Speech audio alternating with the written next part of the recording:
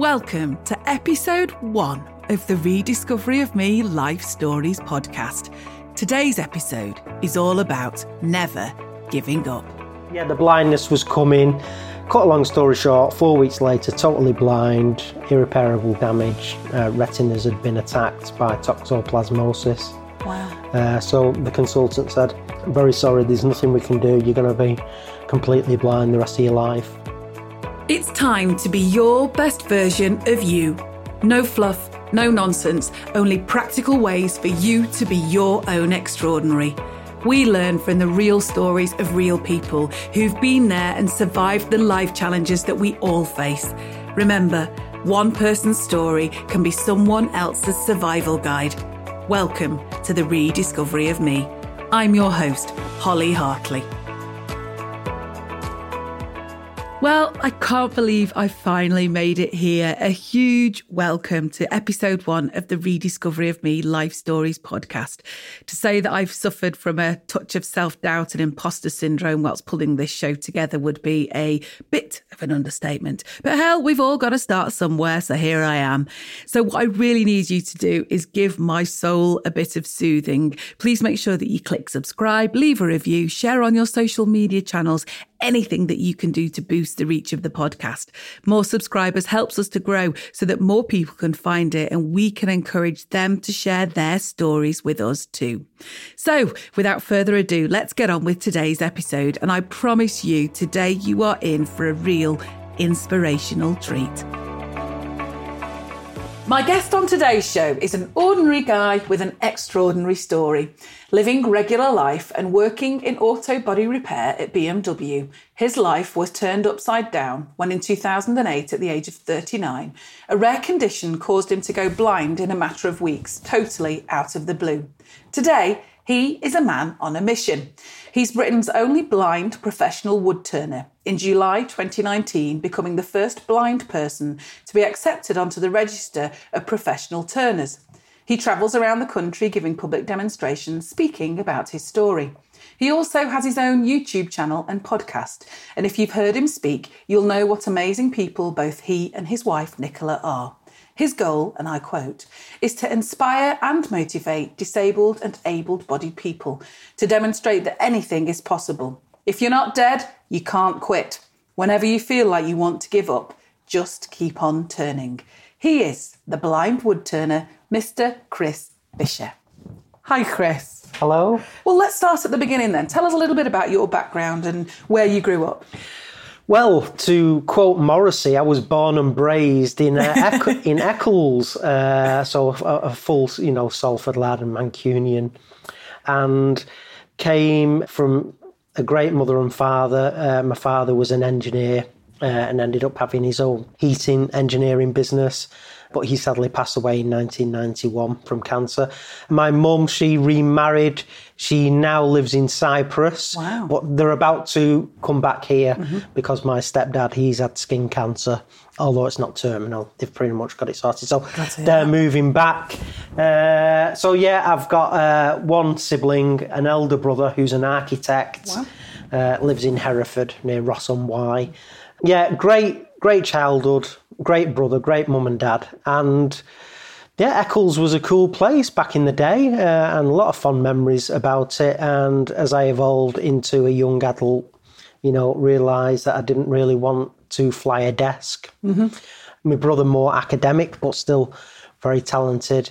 My father great with his hands. It's sort of like genetically programmed into me to be quite good with my hands and pragmatic and things. So, I'd always had practical jobs in engineering and the auto body industry and things like that. So, it's evolved into what it is now. But really, my background is typical, cheeky lad from Salford and a regular guy, just a regular guy, like with a regular job. Yeah.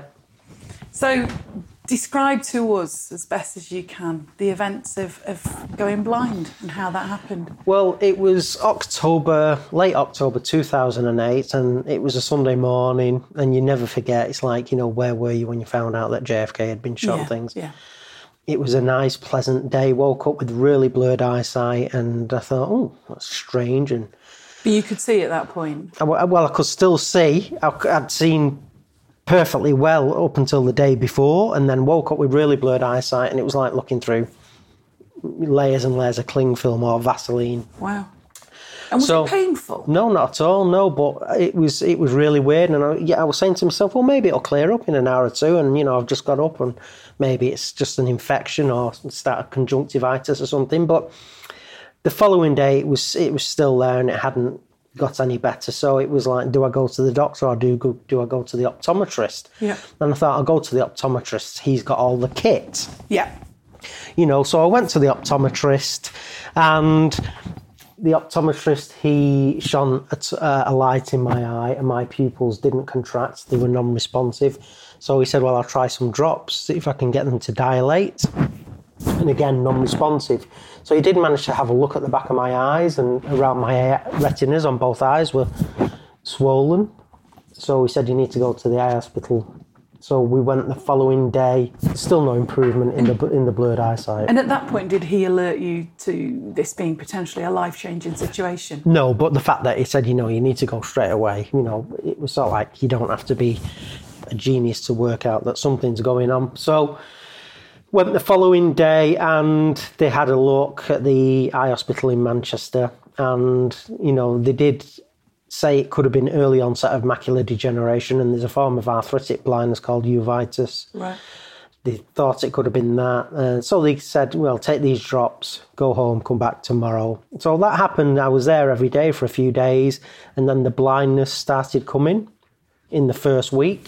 And were you off work at this point? Yeah, and obviously you can't drive or anything like that. So at that point, it was that pronounced that you weren't able to drive anymore? No. Like I say, it was like looking through really dense fog or Vaseline. Wow. So, the blindness was coming. Cut a long story short, 4 weeks later, totally blind, irreparable damage. Retinas had been attacked by toxoplasmosis. Wow. So the consultant said, very sorry, there's nothing we can do. You're going to be completely blind the rest of your life, and we'll get in touch now with the local authorities, social workers and sensory teams, and sort of like pass your care and rehab over to them. So then the machinery takes over really, and so your social workers and sensory workers come round, and it's, this is how you make a sandwich, this is how you make a cup of tea without burning yourself, and you get the little liquid indicators that you pop over the side of the cup that beep. So it seems like an incredibly fast journey to have travelled. Were you aware before it actually took hold permanently that you were going to go blind, or were you informed? Yeah, well, when the blindness started coming in those... And was that intermittent, or...? No, it was continual, and the blindness was getting bigger and bigger pretty much day by day. Right. What do you mean by that, getting bigger and bigger? Well, if you were to... Let me just think back now. So, you've got your field of vision, but then a part of the field of vision is gone, and it's just like there's a smudge that you cannot see through at all. Wow. And that was getting bigger and bigger day by day. So it's almost like, if, as I'm looking forward now, there would be an obstruction that I just could not see through. Yeah. Wow. Yeah, and that just got bigger and bigger until the whole of my eyesight had gone. And you say that I think the phrase that you used was black blind. Yeah, so I can't see anything at all.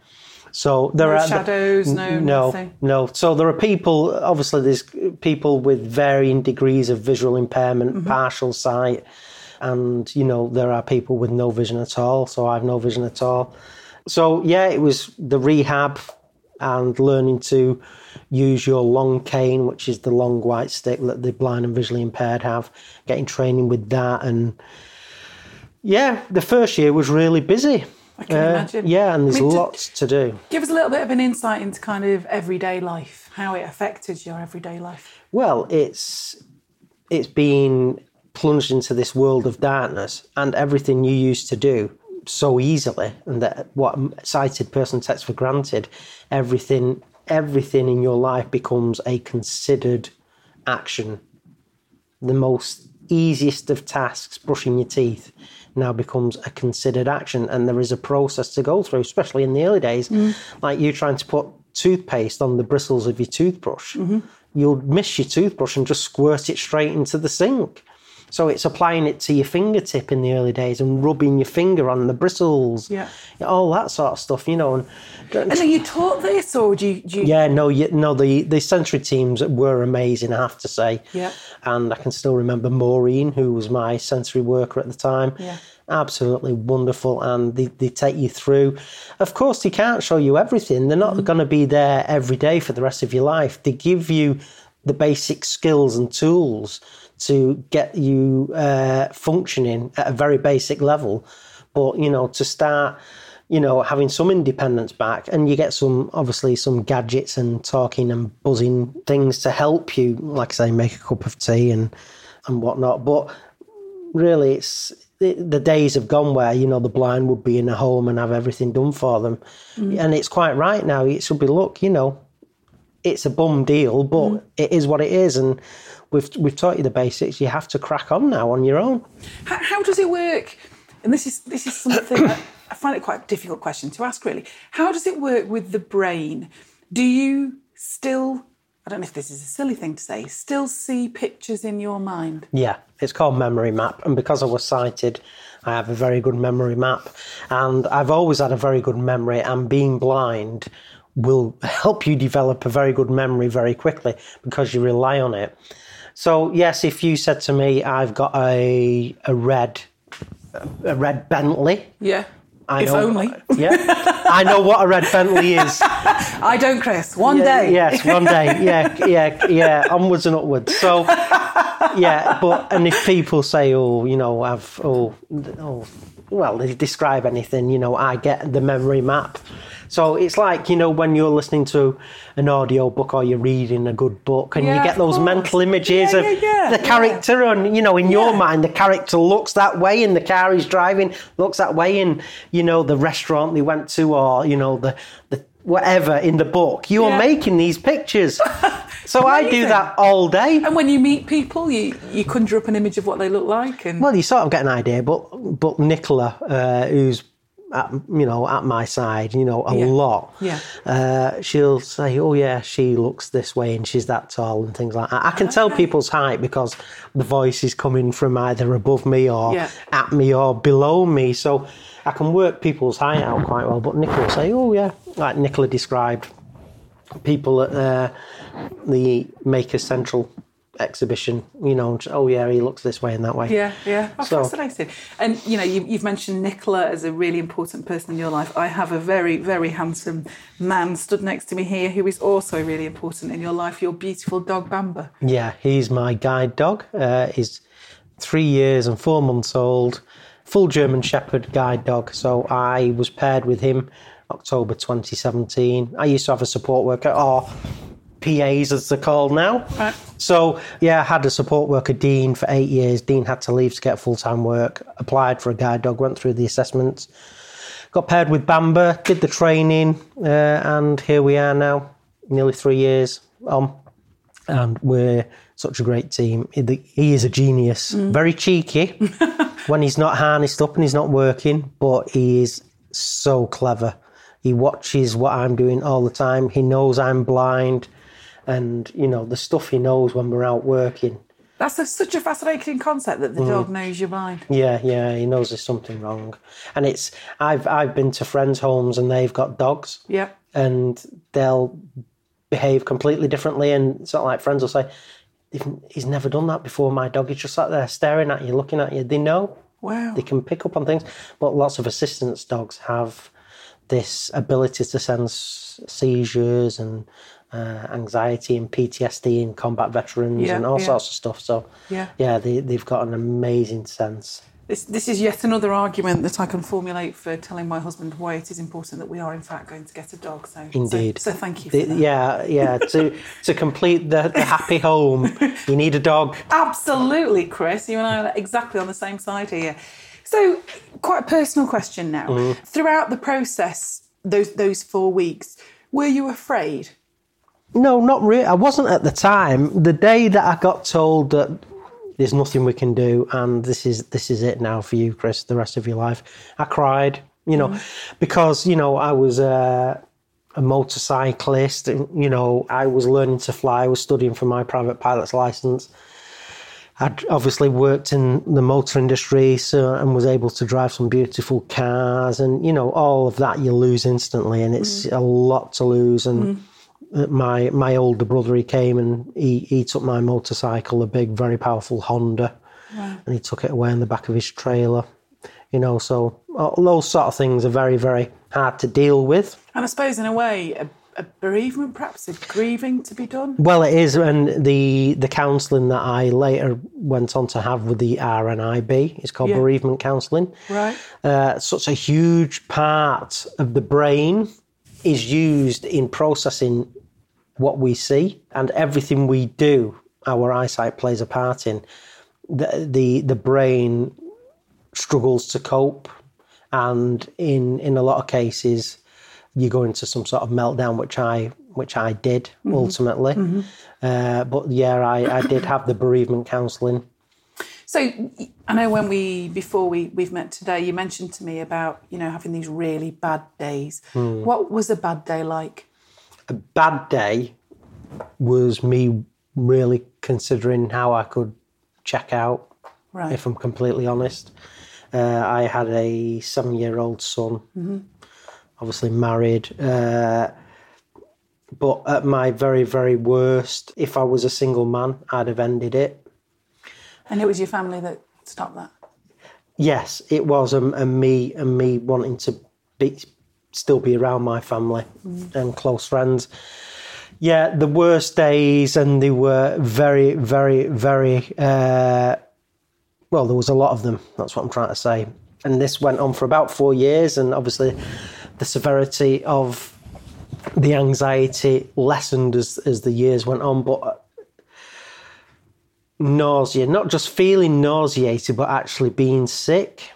Really? Yeah. If someone was, you know, coming round to the house, like a social worker, I'd be vomiting. And would that be as a result of the anxiety, or some of the other symptoms that I know, you know, sometimes happen? You mentioned to me hallucinations and muscle spasms. Would the nausea? It's all anxiety. It's all anxiety and panic attacks. And having someone to come round to the house and you don't know them, you can't see them. You know, in the early days, I was just terrified. And hallucinations, which, in fairness, the hallucinations I sort of enjoyed because they were very interesting. And me being, you know, a thinker, and I did very well at school, and I could have gone on to uni. It's just I didn't want to, you know, like my dad and my brother. But I found them really interesting, and to be in the kitchen and suddenly see a load of cutlery spread out on the worktop and go to feel for it, and then it snapped back into blindness. Wow. And so were they quite short, the hallucinations? Yeah, 4 or 5 seconds at a time. And, you know, I'd see birds flying at my head in the garden. Wow. And it was really vivid and so real, and then snapped back into blindness. And I found them interesting. They didn't freak me out. And were they triggered by the circumstance or situation that you found yourself in at the time? Yeah, that's the brain trying to process now that you have no sight, and it used to see, you know, and process what you saw. So it's the brain really going into some sort of mode is the best way to put it, and trying to piece things together, and it manifests in sometimes, you know, as hallucinations. So yeah, I sort of enjoyed them, and wow, that was really freaky, but yeah, I kind of enjoyed it. And have they stopped now?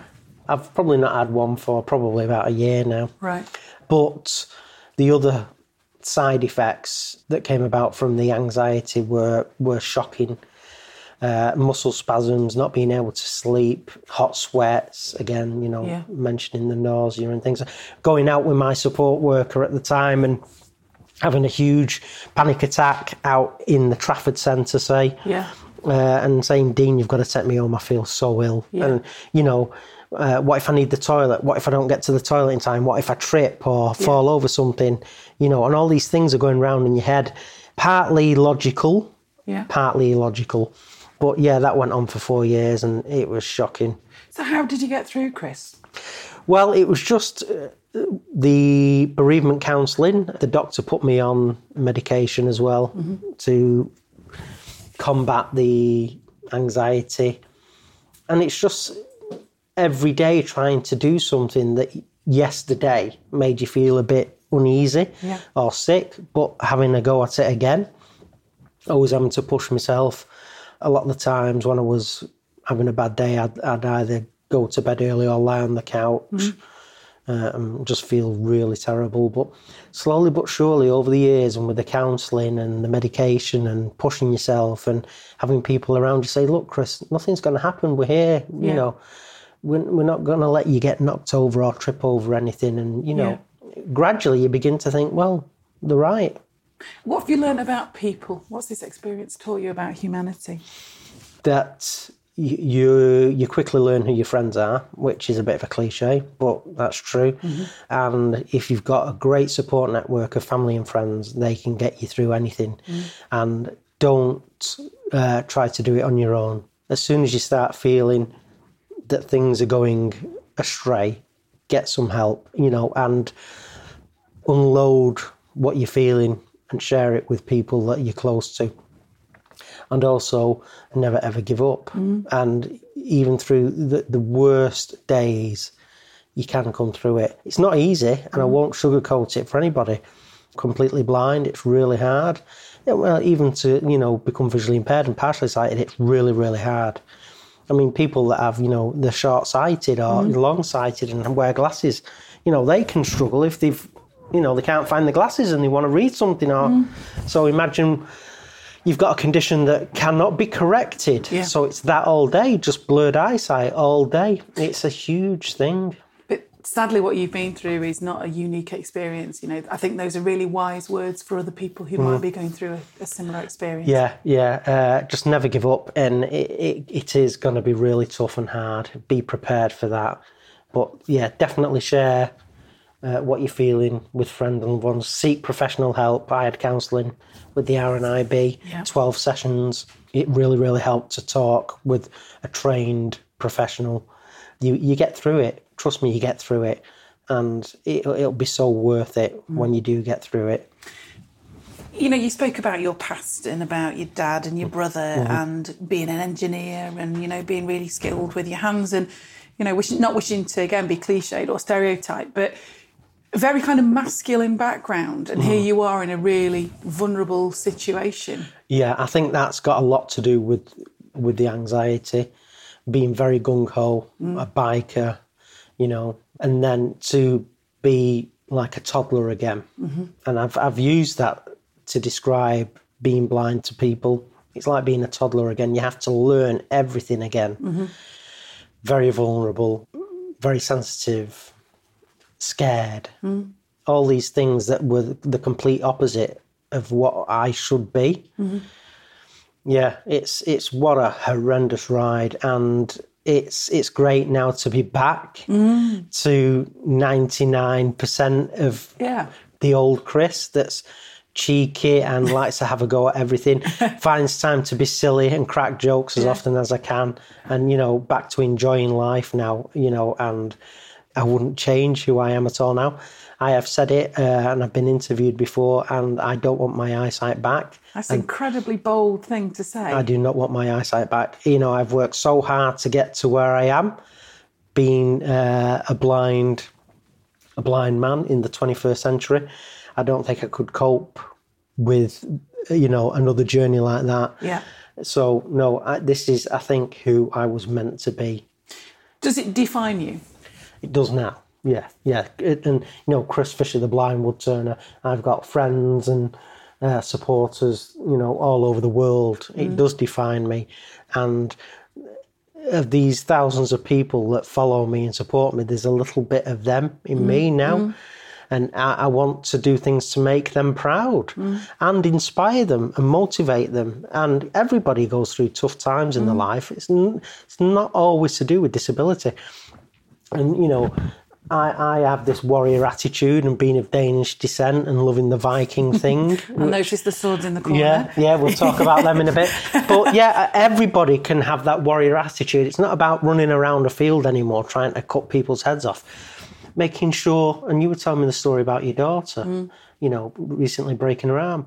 You know, you cared for your daughter, stayed with her. That's that warrior attitude. You know, doing what it takes to rise above a problem.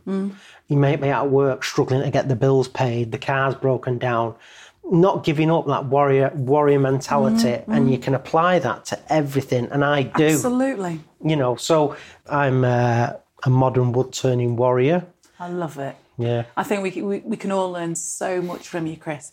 A curious question here that when I was speaking to a friend of mine suggested I ask, is it true that your other senses compensate when you lose your eyesight? Yes. They do not physically improve. You don't grow another eardrum or, or an extra nostril somewhere. But thankfully. Yeah, but because that would be a weird look. But quickly, and it happens very quickly. I couldn't put a date on it, but it happens really quickly that you start relying on your other senses. So we're talking about your sense of touch, your olfactory sense, and your auditory sense.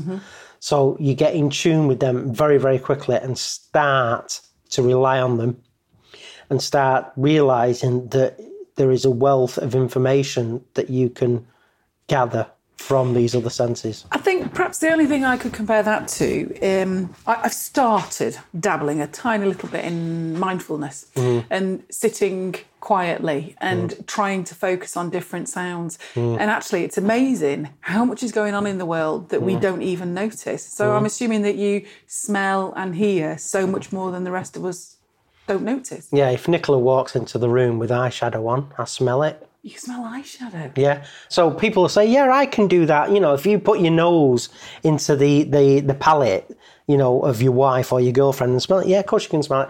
I can smell it when she walks in the room. I can tell the way Nicola is breathing if she wants me to pass her the tea towel. Freaky stuff like that. That's a secure marriage. Yeah. And also there's blind people now that are using echolocation. Right. So there are completely blind people that can either click with the mouths or click with the fingers, as a dolphin does. Yeah, it gets this rebound sonar echolocation. There's a blind kid in America and he can ride his skateboard like a pro and slalom in between obstacles by clicking. Wow. The lad's completely blind. So I have actually started clicking. So that sound changed then as I moved towards my cup. I don't know if you're noticing it. Yeah, I do notice that. Hear that change? Ever so slightly. Yeah. Well, I'm beginning now to relate that change to an object. So I am starting, because I'm very curious about it, and Bamba's just gate crashed the party again. Right, Bam Bam, it's because I'm clicking. So, yeah, I'm starting to try and... Because I think it's fascinating, and wow, that is really cool. So that's a new skill that you're learning? I'm trying to teach myself how to echolocate by clicking my fingers. Wow. I've tried the mouth click like a dolphin, but I just end up drooling. I think it's my overbite. Or maybe it's just your age. Yeah, or maybe it's the fact that I'm from Salford. Should we talk about wood turning? Yeah. So you say that you took up your wood turning after 4 years and you wanted to make a vampire steak. Yeah. I mean, before we even talk about why you took up wood turning, why the heck did you need a vampire steak? The simple... You're in North Manchester, for God's sake. Well, exactly, that's why you need one. So, a lot of bloodsuckers in Salford. So, I love horror films. Right. Always have done. Used to sit up on a Friday night with some chips from the local chip shop with my mum, The Wolfman, The Mummy, the early Draculas with Bela Lugosi and Lon Chaney and Boris Karloff. Loved them. And then later on, The Hammer House of Horrors. So we're talking vintage. I love the vintage stuff with my mum. I'd sit up on a Friday night watching those. And then later on, I saw The Exorcist when I was way too young to watch it and was fascinated by it. Really love the vampire genre, and even though I love the classics with Christopher Lee and things like that, I do like my vampire films to be not of the Buffy genre. High school, college kids, I like my vampire films to have a bit of angst.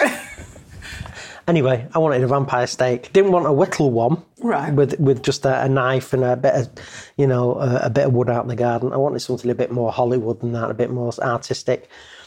So I thought, yes, how do I do this? So I thought, well, wood turning's the way to go. I'd never been a wood turner. I think it had been phased out pretty much from schools, and even though our school still did metalwork and woodwork, and this is a shame, I think, and you might know this because you're in education. Only the less academic kids got to go and play with the wood and metal, and I think that's a shame.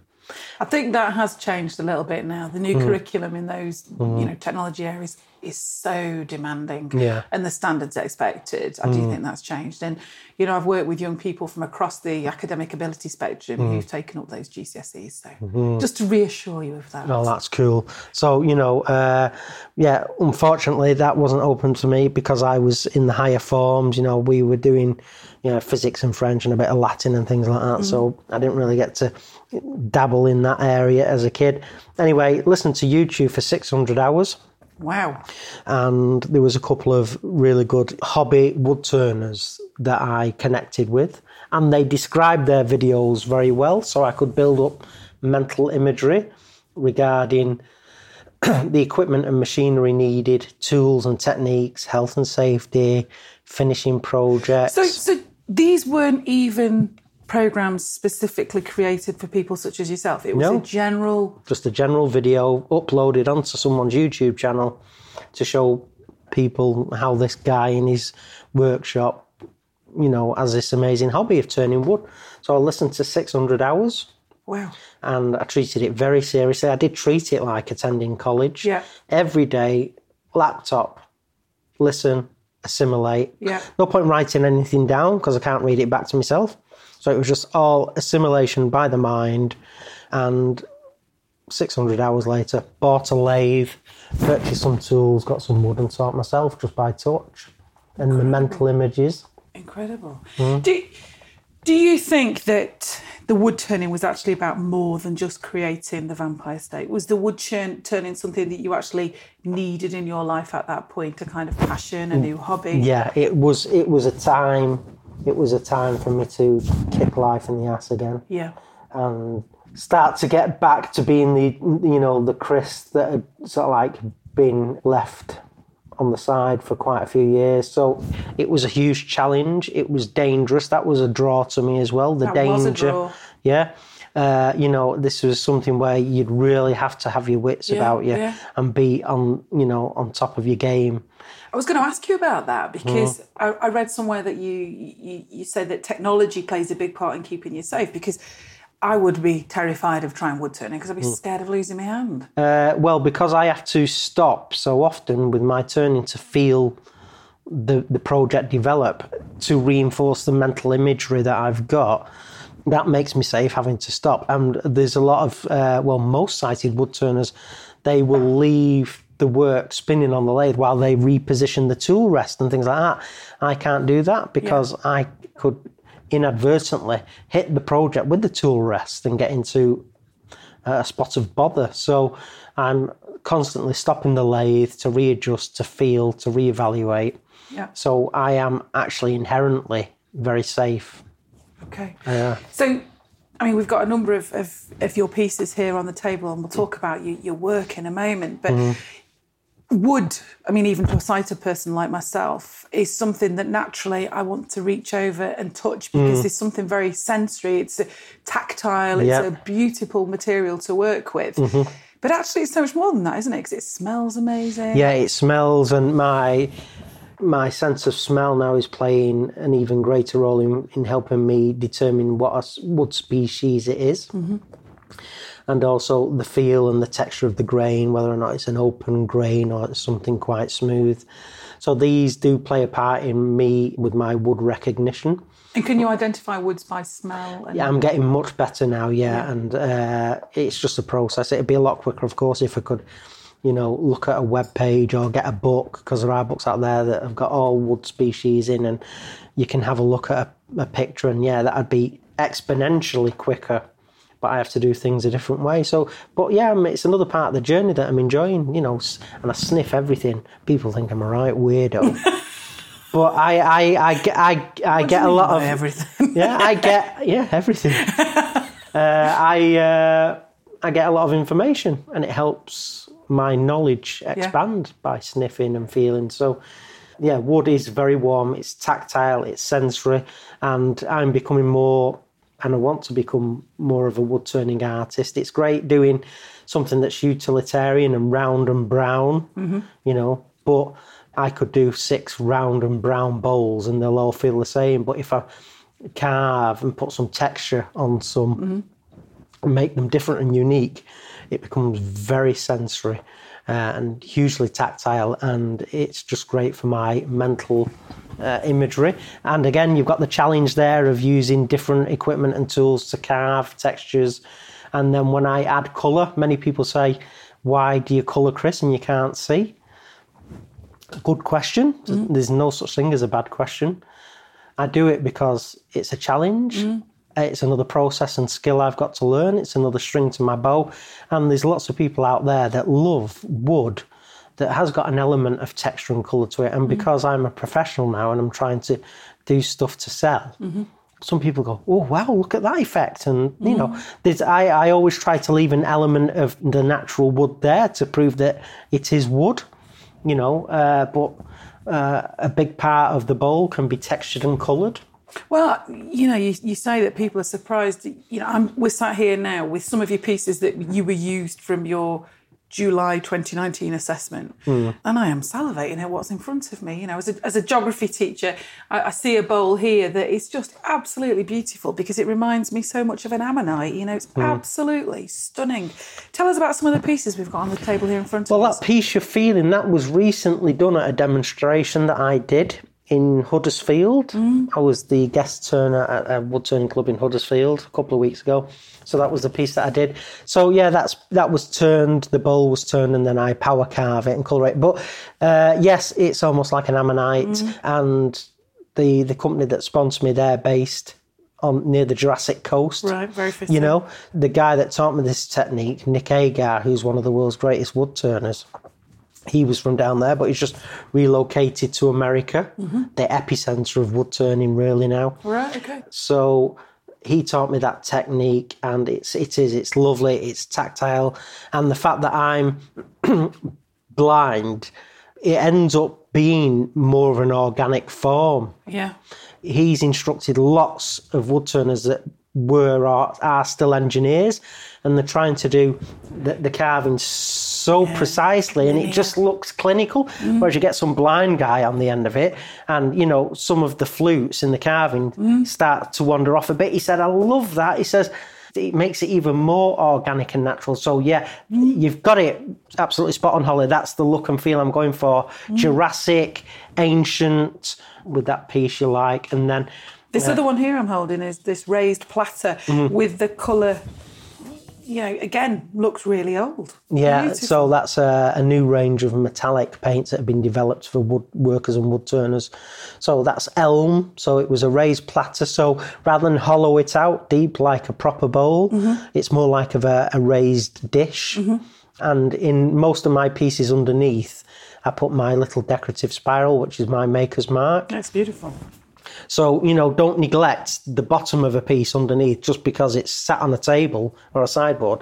People want to pick that up, turn over and go, wow, you know, there's even an area and a point of interest there, you know, and I've taken the time to give every part of the project as much love and passion as I can. Whenever I've seen pieces like this at a craft fair, I've always been, not put off, but I've always thought, I don't know what I would use that for, because I've always been scared to use things that are created this beautifully. It's beautifully painted. It's got a polished interior to it. You know, it's something that I would use if I had friends around. But can you actually use them, or are they meant to sit on the side? It's entirely up to you. You own that. You know, if you buy a piece, it's your piece. Go nuts. You know, if somebody wanted it, like some of the deeper bowls, if they did want them to eat out of, I would put a food safe finish on them. So, you know, there's no chance of upset tummies. Decorative pieces, they've not got a food safe finish, but if you wanted to put it on your bedside table and put your earrings and rings on it at night, feel free. And, you know, over the years, it might get some scratches and things like that, but if you apply the polish and, you know, some good quality beeswax polish over the years, it'll just take on another another life of its own, and it'll develop some character and age and wear, and over the decades, it'll end up being sort of like completely unique again in a different way. But no, I want people to. It's entirely up to them. If they want to just put it on the sideboard and look at it and get pleasure from looking at it, that's fine. I have no problems with people chucking car keys in them or whatever. Yeah. You own it. Do what you want. Yeah. I've had my fun, creating it, and now it's your time to, it's the new owner, the custodian. It's their time, and these things will outlive us. Yeah, absolutely. So tell us about some of the commission pieces and projects that you've been working on. Well, I've had commissions from all over the world. I've been lucky, I could do with some more. Being a struggling artist, we could all do with some more work. But I've had commissions from all over the world. I've made fountain pens that have gone to New Zealand, bowls that have gone to America, and stuff all the way in between. And in fact, what I'm going to just let you feel here now is a commission I've had in the past couple of weeks. So they're engraved with the person they're going to. No way. Yeah. And the name is J. Osmond. Yes, so a woman who knows the Osmonds, she's meeting up with them at the end of August, and she found out about me and thought my story was so inspiring. And a couple of the elder Osmond brothers are hearing impaired, so she thought there was a nice link there. Yeah. So J. Osmond is the drummer of the Osmonds. Yeah. So she commissioned a pair of drumsticks. So I've turned the drumsticks out of ash, and they're the same length and diameter as the sticks he used. I hope he has these just as nice commemorative pieces, but if he wants to hit the skins with them, he can. But yeah, that's a pair of custom-made drumsticks that are going to J. Osmond at the end of August. So amazing. Things like that. And amazing. It's mind-blowing, absolutely mind-blowing. What's your favourite? What do you like to do? I really like making pens and fountain pens. That's very addictive, making pens. I love doing. I like all of it, Mm-hmm. And some woods can be challenging and very tough, like a piece of lead wood or ebony or a really tough piece of oak or ash, and they can put up a fight, and I enjoy that. And then you can get a piece of wood and it's like turning butter. It's so smooth. The project goes so quickly, and you can whiz through it, and it's like, wow, and I enjoy that too. And it's like, I love all of it. I really am hooked. You're making me want to have a go. Yeah, well, got 3 layers in the workshop. Obviously, at the end, we'll go through your details, but people can get in touch with you if they're interested in commissions. Yeah, commissions, and also if they want to give it a go, I teach as well. Okay. And that's part of the assessment. The assessor makes sure that you are set up to teach, and you have all the legal requirements in place as well. So in terms of, those professional experiences that you're able to share, that's now, as a professional turner, that's now one of the key things that you do. Commissions are great, but a lot of my time now is spent demonstrating up and around the country, not only for the company that sponsor me, but also wood turning clubs. Yeah. So there's that, and then I have taught, and now I've got my accreditation and the letters after my name. Hopefully a few more people will realise that it's not such a gamble going to learn something from a blind guy. I'm not messing around at this. I'm very serious, very passionate and highly skilled. I can see that. So come and spend the day with me. If, whether or not you're a complete rookie or you're experienced and you want to spend the day with me and listen to how I work. And a lot of people that have spent the day with me now use their sense of touch and their hearing a lot more now in what they're turning. And it's making it a more intimate process for them, and their turning's becoming better. Incredible. You say that life is still full of challenges and that this is what fuels you. Tell us a bit more about that. Well, my life is just one long challenge, and that's everything from finding something to wear to, making a cup of tea in the morning, to going to the shop, to going into the workshop, and it's everything. Every single second of my life is a challenge, and it's all about just getting on with it and being pragmatic. Is that mentally exhausting? Yeah. Now, Nicola will laugh when she hears this podcast, but the technical term is concentration fatigue. Right. Everyone gets mentally weary, but there's so much that I do, and nearly everything that I do is, like I say, a considered mental process. A couple of times a week I have to have an afternoon nap, and that's because my brain is mush. Yeah, it's just everything that you take for granted I have to think about.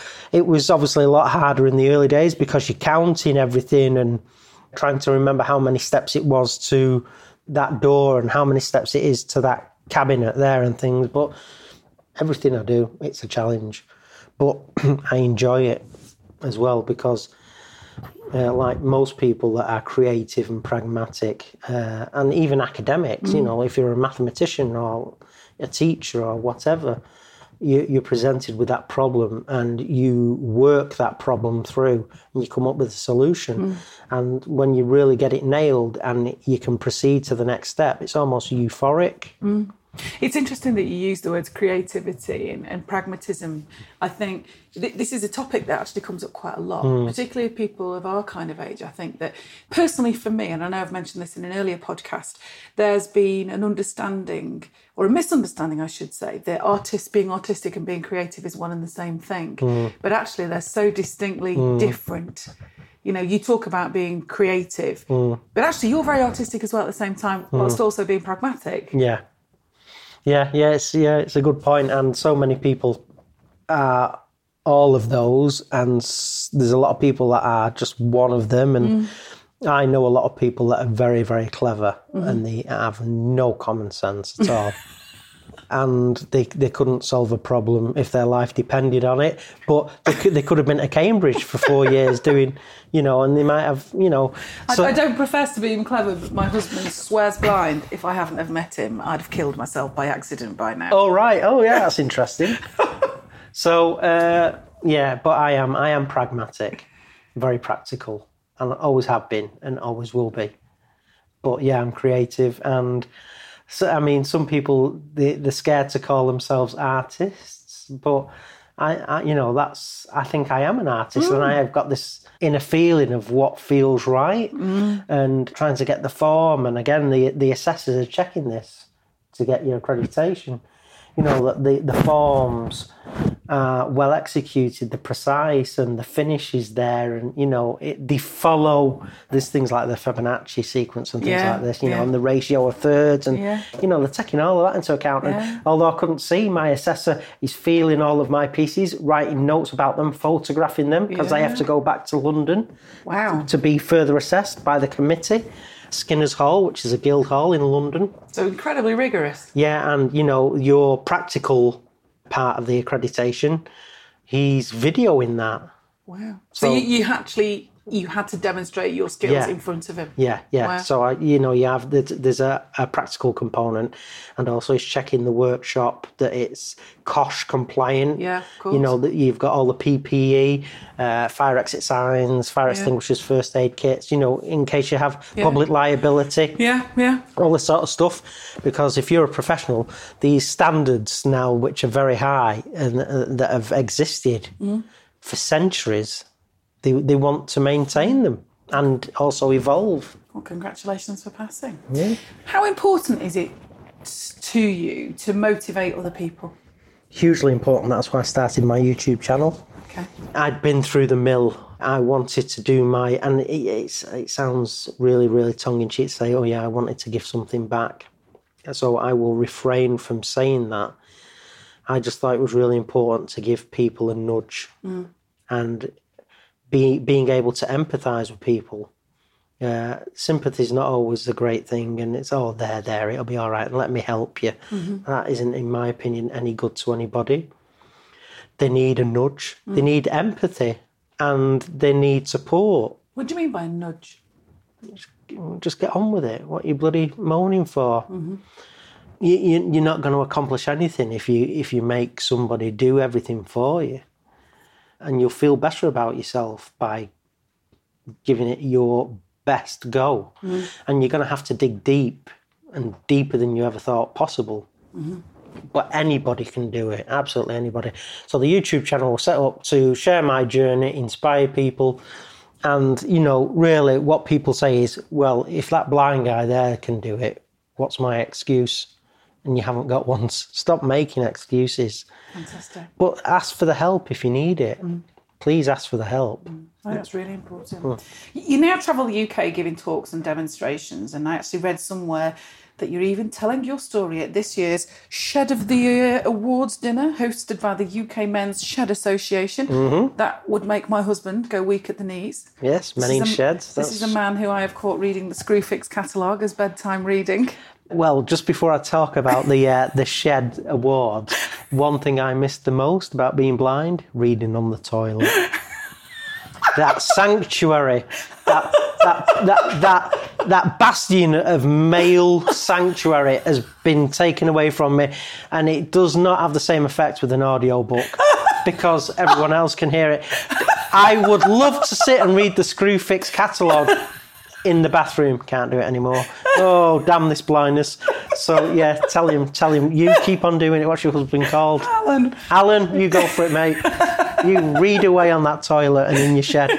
So, where do you see yourself going with your public speaking? Well, I'd love to be asked to keynote speak at events and, sharing my story and, of course, getting paid for it because blind or not, it's still got to pay the bills and put food on the table. But, yeah, hopefully, getting some more bookings for public speaking and sharing my experiences and inspiring people through that public speaking. I did speak a couple of weeks ago at a ladies' group in Ashton-under-Lyne. Went very well. They really, really did love it. And talking at the sheds, Men in Sheds, Shed Fest, whatever you want to call it, in September, it's going to be great. There's a lot of people there that are overcoming, life issues and their own problems by getting into their workshops or being makers and creators. And when you're in your workshop and you're working on a project, you're not worrying about anything else. Yeah. So, yeah, it's a great honour to be able to speak there. And also, they've asked me to demonstrate, so I will be firing up my lathe and hopefully doing a little project for the guys. Brilliant. Well, if people want to get hold of you, we'll go through your contact details in a moment. Before we finish, I always ask my podcast guests, what 3 pieces of advice would you like to share with the listeners? 3 pieces of advice. If you're not living on the edge, you're taking up too much room. Which I like. That's a quote by someone called Jim Whittaker. Advice. Please, please, please, please, please, never, never give up. Believe in yourself. Stay passionate. Find time to have fun and be silly every day. And when I say be silly, it doesn't mean go running across the motorway. The people listening to this will know what I mean. Find time to be silly every day. If that means going into your car on your lunch break from work and putting on your favourite Britney Spears track and rocking out to it, and if that's your definition of silly, do it. And then you can go back into work saying, I really enjoyed that mad hour in the car. So, yeah, best bits of advice, yeah. Never give up. Find time to act silly every day. And I suppose don't be afraid to ask for help. Wise words, Chris. Wise words. Thank you so much for agreeing to be one of my very first guests because, as we discussed at the start, you are far more a pro at this than I am. Where can listeners find out a little bit more about you? Twitter, @BlindwoodTurner. You've got my website, theblindwoodturner.co.uk, Instagram, Facebook, The Blindwood Turner, and YouTube, The Blindwood Turner. Great. We'll make sure that all of the details are in the show notes below where people are downloading their podcast from. But Chris, thank you so, so much. It has been an absolute pleasure and a privilege and a tremendous insight as well into your life. Thank you very, very much for sharing. Thank you so very much, Holly. It's been an absolute honour to be on one of your first podcasts, and I think you're going to do absolutely amazing with it, and I think you're a natural. So I really do, and yeah, I think you've got a great podcast there. So great. Well, it's me speaking to people like you, Chris. So thank you very, very much. No, thank you. Chris's story is about truth, honesty, and the power and importance of human spirit. Whilst what happened to Chris is extreme and incredibly rare, thankfully, we can all nonetheless learn a great deal from the candid way that he shared his story of how he copes in the face of such challenges and at times vulnerability. Many of us have bad days, sometimes for days, weeks, even months and years on end, and there is no magic wand, but things can get better. In his honest, humbling and humorous way, Chris shared with us how it is possible to go from feeling scared, exposed and even questioning our life purpose to a place of happiness, positivity and empowerment. You can come through even the worst of days, says Chris. We all need to cultivate that warrior attitude that he speaks of within ourselves. This determination can take you anywhere. And as Chris says, we all need to believe in ourselves, stay passionate and be a little bit silly every day. I really hope you've enjoyed this episode of the Rediscovery of Me Life Stories podcast and that in some way it's added value to your life. Thank you for joining me. I've been your host, Holly Hartley. Please make sure that you tell everyone you know who might benefit from listening all about the Life Stories podcast. It is, of course, free to listen to on any app that supports podcasts. Make sure that you click like and leave a review. I'll see you, you amazing person, on the next edition of the Rediscovery of Me Life Stories podcast. Remember, one person's story can be someone else's survival guide. You are enough.